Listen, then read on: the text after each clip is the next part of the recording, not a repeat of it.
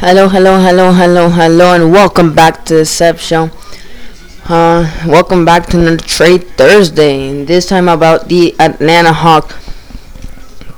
It's a little bit more interesting because the draft lottery just happened about 15 minutes ago, and the top number one pick goes to the Timberwolves, number 2 to Golden State, number 3 to the Hornets, number 4 to Bulls, 5 to Cavaliers, and the Hawks dropped all the way to the number 6 pick.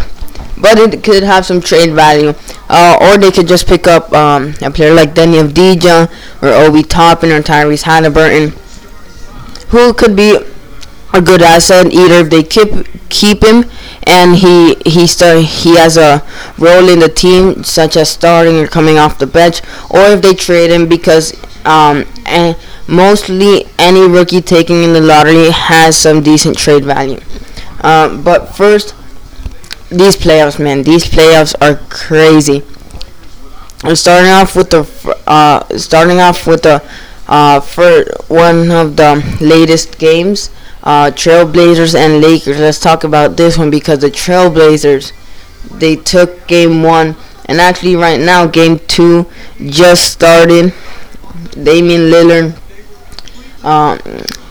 guarded by Danny Green, but a thing that the Lakers, that the Trailblazers have is that most teams don't know how to guard Lillard. Because this one play I saw in the game, Whiteside screened KCP for Damian Lillard, and then there was the mismatch.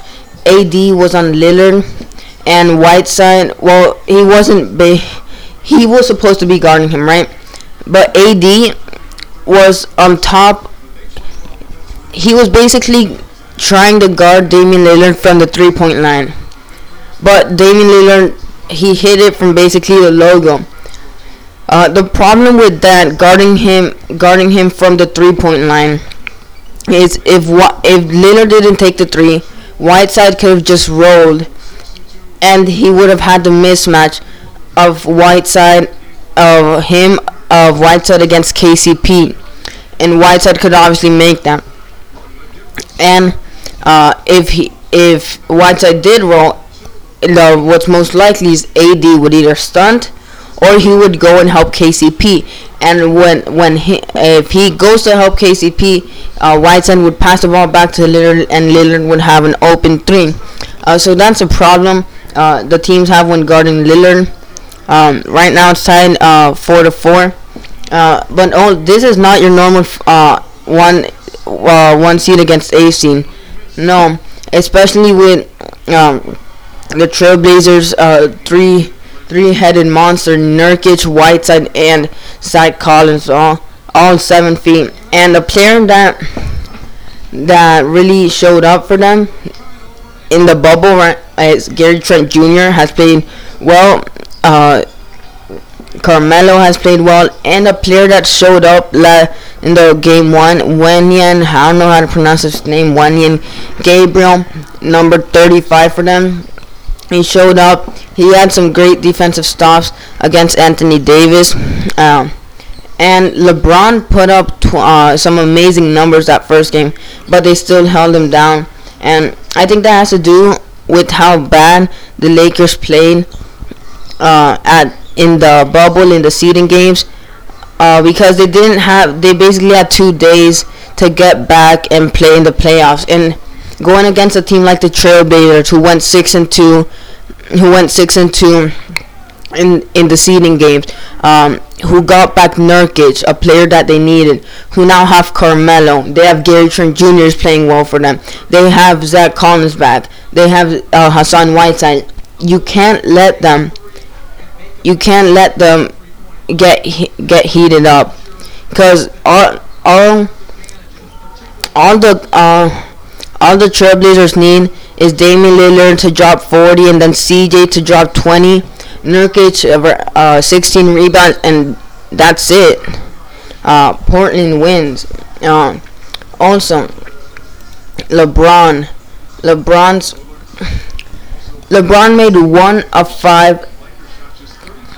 LeBron made 1 of 5 3-pointers in game 1. 1 of 5. 20% from 3 that game. And right now, Danny Green just turned it over. Danny Green first of all, he has not had. He's there for the threes. He is there for the 3. He's probably one of the best 3-point shooters right now. Obviously not the best, but he's up there. And that's what the Lakers need him for. But he's not hitting them. He's not hitting them, and he's turning it over. Also, one thing I think the Trailblazers are doing is like they're letting LeBron. They're like, okay, let's let LeBron drop 50, but no one else is getting over 15 points. Also, AD just dropped off in the second half. In the first game, in the first half of the first game, he had 21 points. A crazy stat line for the first half. And then in the second half, he had 7 points. He finished up with 28 points. That is just not good enough, especially in the playoffs when everyone turns it up. Damian Lillard is playing better. Carmelo Anthony's playing better. When everyone is playing better, you need to turn it up too. You can't score 21 points in the first half and then 7 in the second half. You can't just do it and then expect to win. But I honestly think the Trailblazers have a chance at winning. But it just has to be how the Lakers play first of all, and how the Trailblazers play the second game. Also, another team is the matchup of 76ers and Celtics. 3rd seed Celtics against 6th seed 76ers. I thought that the 76ers would take game 1 with how Joel Embiid was playing in the first quarter. He had like 11 points or something like that in the first quarter. And then he dropped off. He dropped off in the second quarter. He had like 2 touches. In the third quarter, I don't even think he touched the ball at all. I don't think he had any points. He just wasn't there. And then in the fourth quarter, the last few minutes, I don't think no one noticed he was there. He's not doing what he's supposed to, especially with Ben Simmons out. He should turn it up way more than most players should. Because now he has to do double the job Ben Simmons did in guarding Jason Tatum, the job Ben Simmons did in guarding Kemba Walker, in guarding any of those guys, because the only guy I've seen that can stop Jason Tatum and how he plays is Ben Simmons. Ben Simmons, one of the best offensive players. But he got injured and he won't be back. He's the only player I've seen that can stop Jason Tatum and how he plays. Ben Simmons is 6'10" point guard. He dominates that point guard position. I don't think there's any point guard I don't think there's any better defensive point guard than Ben Simmons. I don't think there's any better defensive point guard than Ben Simmons. And that was, at first I thought the Sixers might take the series, or at least that first game by how Joel Embiid was playing. But you can't. He also doesn't play a full season, so you can't expect him to play better in the playoffs if he doesn't. I don't think he has played more than 60 or 70 games in the season since he has been in the NBA. It's always something. He's always out at 9, then he comes in like, my throat hurts, my head hurts, my stomach hurts. It's something like that. I don't think he has had a chance to play full 82 games, or maybe not 82, but 80 or 75. I don't think so. So he has to get used to that, and then he'd be in the conversation for like best center or something. But I also noticed that when the 76ers were on offense, what they tried to do was try to get the switch on, and put Jaylen Brown on Joel Embiid. They try to do that sometimes. So Joel Embiid could get to the basket or draw a foul or shoot the three. But Jaylen Brown is a good defensive player. But Jaylen Brown cannot guard Joel Embiid. As good as a game as Jaylen Brown is having, as bad as a game as Joel Embiid is having, I don't think he might be able to get a steal or something. But like guard him and like stopping Joel Embiid from posting up or like beating him in strength or something. I don't think Jaylen Brown can do that, but he can totally get a steal from him, get a block or something like that. But like beating him in strength while Joel Embiid is posting up, I don't think so. So that's what the 76ers were trying to do, or at least what I saw. But still, Joel Embiid wouldn't even do anything. He got the switch on Jaylen Brown, and he choked. He like completely choked. He wouldn't score. He would get to the basket and miss. He would do a bunch of things except make the shot. And also, who is the Celtics starting center? Daniel Theis. Daniel Theis has nothing on Joel Embiid. He has nothing. As good as a season as Daniel Theis is having, it's never gonna be good enough to stop a monster center like Joel Embiid. So Joel Embiid should have gone out there and dropped 40, but that's just how it is. But the Celtics, I think they took another game. I think they took a 2-0 lead. But I was waiting for the 76ers to maybe put a little bit better of a fight up against the Celtics.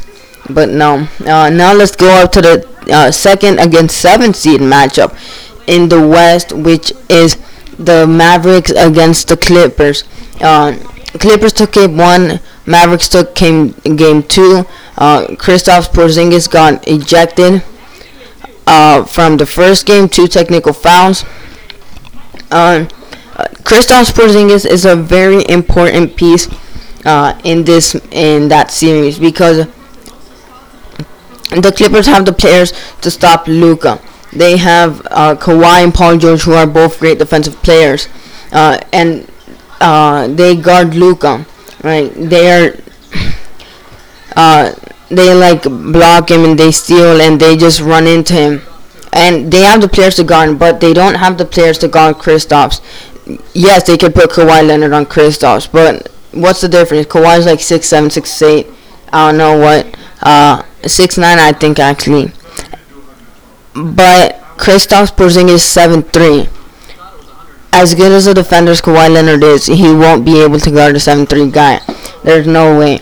And getting ejected from that first game really hurt them, especially since they were down by around 16 or 17 in that first game, and then they came back. And they were leading at some point, I think around like 10 points or something. But the Clippers came back, and then they took game 2. And as much as the Clippers were guarding Luka still put up an amazing stat line in the first game. I think he had like 42 points. And in the second game, I'm not sure, but I'm pretty sure he had like more than 30 points. But next matchup, let's talk about 4-5 in the East, which is 4-seeded Pacers and 5th-seeded Heat, because the Heat took the 2-0 lead today, 109-100 victory by the Heat. And also, the like fight that people were expecting, T.J. Warren and Jimmy Butler, it really helped the Heat that the Pacers didn't end up with home court advantage. Because with the home court advantage, with the fight Jimmy Butler and T.J. Warren had on January 8th, the fans would be booing at Jimmy Butler. They would boo him every time he touched the ball, every time he tried to get a shot off, basically every time he even touched the ball. With no home court advantage, they won't do that, and that's really important for the Heat because the Jimmy Butler is basically the star player for them. And if he doesn't have a good game, there might be a chance that the Pacers may end up winning this series. So that was a good part for that about the Heat. But I think that's it, right? Because the 3-6. Oh wait, let me talk about the 3-6 matchup in the West. 3-seeded Denver Nuggets against 6-seeded Utah Jazz. Series tied up 1-1. Denver took the first game 135 to 125. I'm sorry. Don Mitchell, he had the third most points scored in any playoff game with 57 or 52. I'm pretty sure between that range. I know it was around 50. But he, as good as a game he had some bad shots. He had some bad shots that he could have just gave up to another teammate, and he would have probably made them. And that was a difference maker in that game. And then in the second game, they went out and played, and they got the win. But let's keep talking about the Jazz because the first trade I have up involves the Jazz and Hawks. Rudy Gobert. Rudy Gobert next year is going to want the max contract. Now I'm not sure the Jazz should give it to him. Yeah, in the 2010, of course they would have gave it to him. Any team would have gave Rudy Gobert a max contract, but we're in 2020 now. Basically, every center right now can shoot. Rudy Gobert is not an offensive player. He is not. Every time he has the ball, it looks like he's going to travel. It looks like he's going to turn it over. It looks like he's going to fumble it.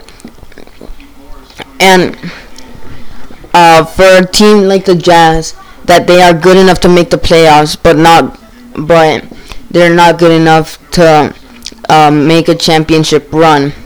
How does that help you? The point of sports is not to be good for a long time. It's to win. So Rudy Gobert doesn't help you, especially now with the chemistry issues that he's having with Donovan Mitchell. He helps you even less, and he's gonna want a max contract. Why would you give Rudy Gobert a max contract? And so the trade I have is Rudy Gobert. He goes to the Hawks. The Jazz in return get Clint Capela, Dwayne Dedmon, a 2022 first round pick, a 2023 second round pick, and a 2024 second round pick from the Hawks. Alright, so the reason why the Hawks should make this trade is because the Hawks are so undersized. With 6'1" Trae Young as your point guard, 6'10" Capela as your center, 6'9" John Collins as your power forward, and that won't work, especially with a team like the Lakers, who have 7-footer Anthony Davis at the power forward position. How would you face up a 7-footer Anthony Davis, who's way stronger, way better, can shoot the ball, on a 6'9" John Collins, who can't shoot the ball that well, who is way smaller, who is way younger, who is not as strong as Anthony Davis? How would you put him against Anthony Davis? Or how would you put 6'10" Clint Capela against, let's just, a 7'3" Kristaps Porzingis, a 7-foot Hassan Whiteside, who are stronger? Well, Kristaps may not be as stronger than him, but 7-foot Hassan Whiteside. How would you do that? But getting Rudy Gobert, you wouldn't need John Collins to be tall enough. You would just need him to be good enough to sustain an Anthony Davis at the mid range. You just need to leave him there until Rudy Gobert comes to double, or someone comes to double, and then they would get in, and it would be much help. And Rudy Gobert having barely having offense doesn't hurt the Hawks at all, because the Hawks have one of the best offensive point guards in the league right now, which is Trae Young. They also have Cam Reddish, DeAndre Hunter, and John Collins, who are all decent or good scorers. Plus, their sixth pick they have in the 2020 draft, which they can draft Denny Avdija, an Obi Toppin, and Tyrese Halliburton. Draft any of those players. So they don't need offense. They already have offense. So Rudy Gobert having offense doesn't hurt them at all. And Rudy Gobert, basically the points he averages, they basically all come from either the free throw line or the pick and roll. Most of them come from the pick and roll. And Trae Young, he has shown that he is a great pick and roller. Shown it with John Collins. And now getting a pick and roll master, but this time not point guard but center, in Rudy Gobert. It helps them a lot. And now instead of just trying to guard the pick and roll between John Collins and Trae Young, now you have to guard the pick and roll between John Collins, Trae Young, and Rudy Gobert. So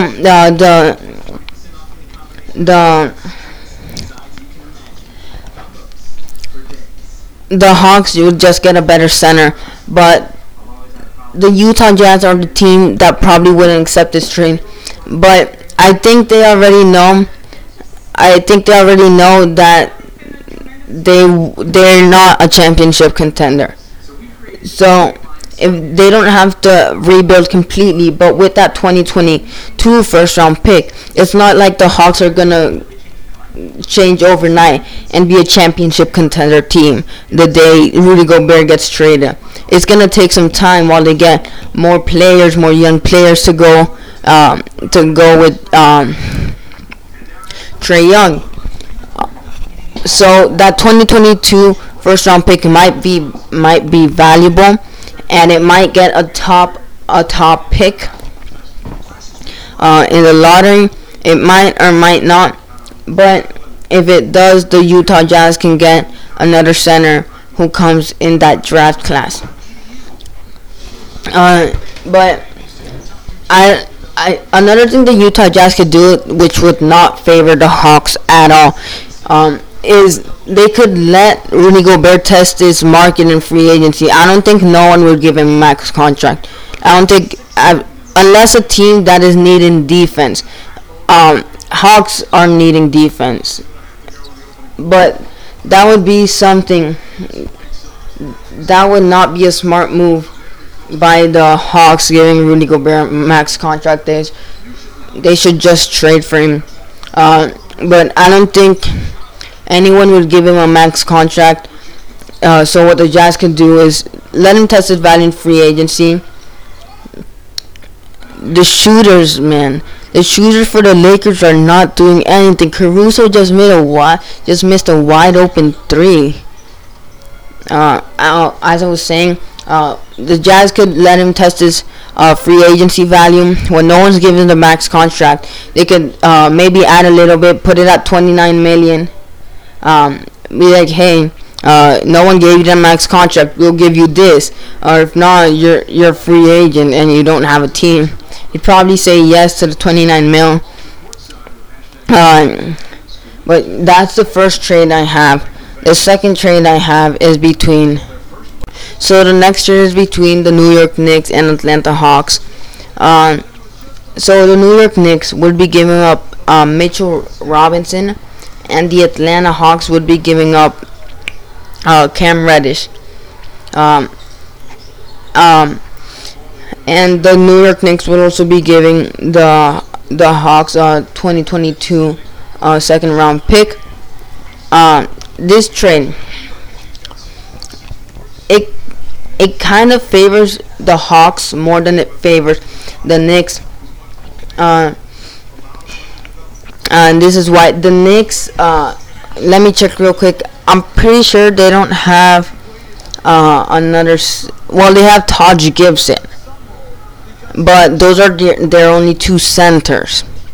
Um, but they gotta go ahead and get another center.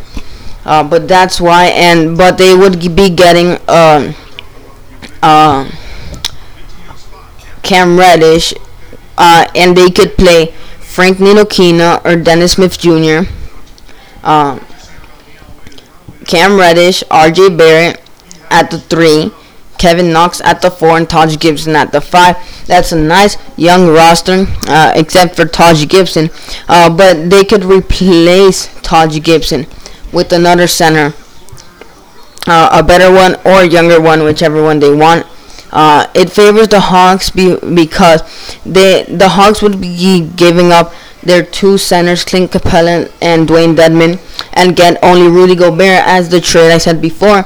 And they would be stuck as Damian Jones as their backup. But this time they could have Mitchell Robinson as their backup, which is upgrade from Damian Jones being your backup center. They would also get an extra 2022 second round pick. And that sixth pick is gonna come real handy with this next and last trade, as Gary Trent Jr. just offensive. Gary Trent Jr. just stole the ball from LeBron, and then I don't even know how that was an offensive foul. Yeah. Okay, so this last trade is between the Atlanta Hawks and the Orlando Magic. The Atlanta Hawks would be giving up John Collins, DeAndre Hunter, their 6th overall pick, and they would get back Orlando's pick, which is around 15th to 19th or 18th, something like that. They would get back Orlando's pick and Jonathan Isaac. Jonathan Isaac just came back from an injury, and now he's injured again for the next season, or at least that's what I heard. He's injured for the rest of this season and next season. But that would help him a lot. If they won't be able to get the Rudy Gobert trade, and they keep Clint Capela, who's a good defender, they would get an excellent defender in Jonathan Isaac when he comes back. With Orlando, I don't think Orlando would give him another chance, judging already how he has been injured 2 times and he hasn't played that much for them. I don't think if they would get John Collins and DeAndre Hunter, two decent young players up and coming, I think they would give them a chance. And they're also getting the Atlanta Hawks pick, which they could draft again a player like Denny Avdija, Obi Toppin, Tyrese Halliburton, Killian Hayes, any of those players, and that would make their roster a lot younger. And they could pair up with DJ Augustine, Evan Fournier, Nikola Vucevic. They could pair up with the players they already have and get new players, which would be an upgrade for Jonathan Isaac, who hasn't played that much. But it would also be an upgrade for the Hawks, because the Hawks are not that good of a defensive team. With Trae Young and Kevin Huerter as their backcourt, they're obviously not that defensive. Adding a defensive player like Jonathan Isaac would completely flip that. Jonathan Isaac's just a great defensive player. He's one of my favorite players in the NBA right now. After Ja Morant and Ben Simmons, he's up there. He's up there in the 3rd spot, and he is my favorite defensive player. My favorite defensive player in the NBA. He has that position. That was the last trade. I'll be back if something amazing happens, like if Portland beats the Lakers in the series. I'll make a podcast there. But after that, that's the wrap of the episode. Be sure to check out the next one. Peace.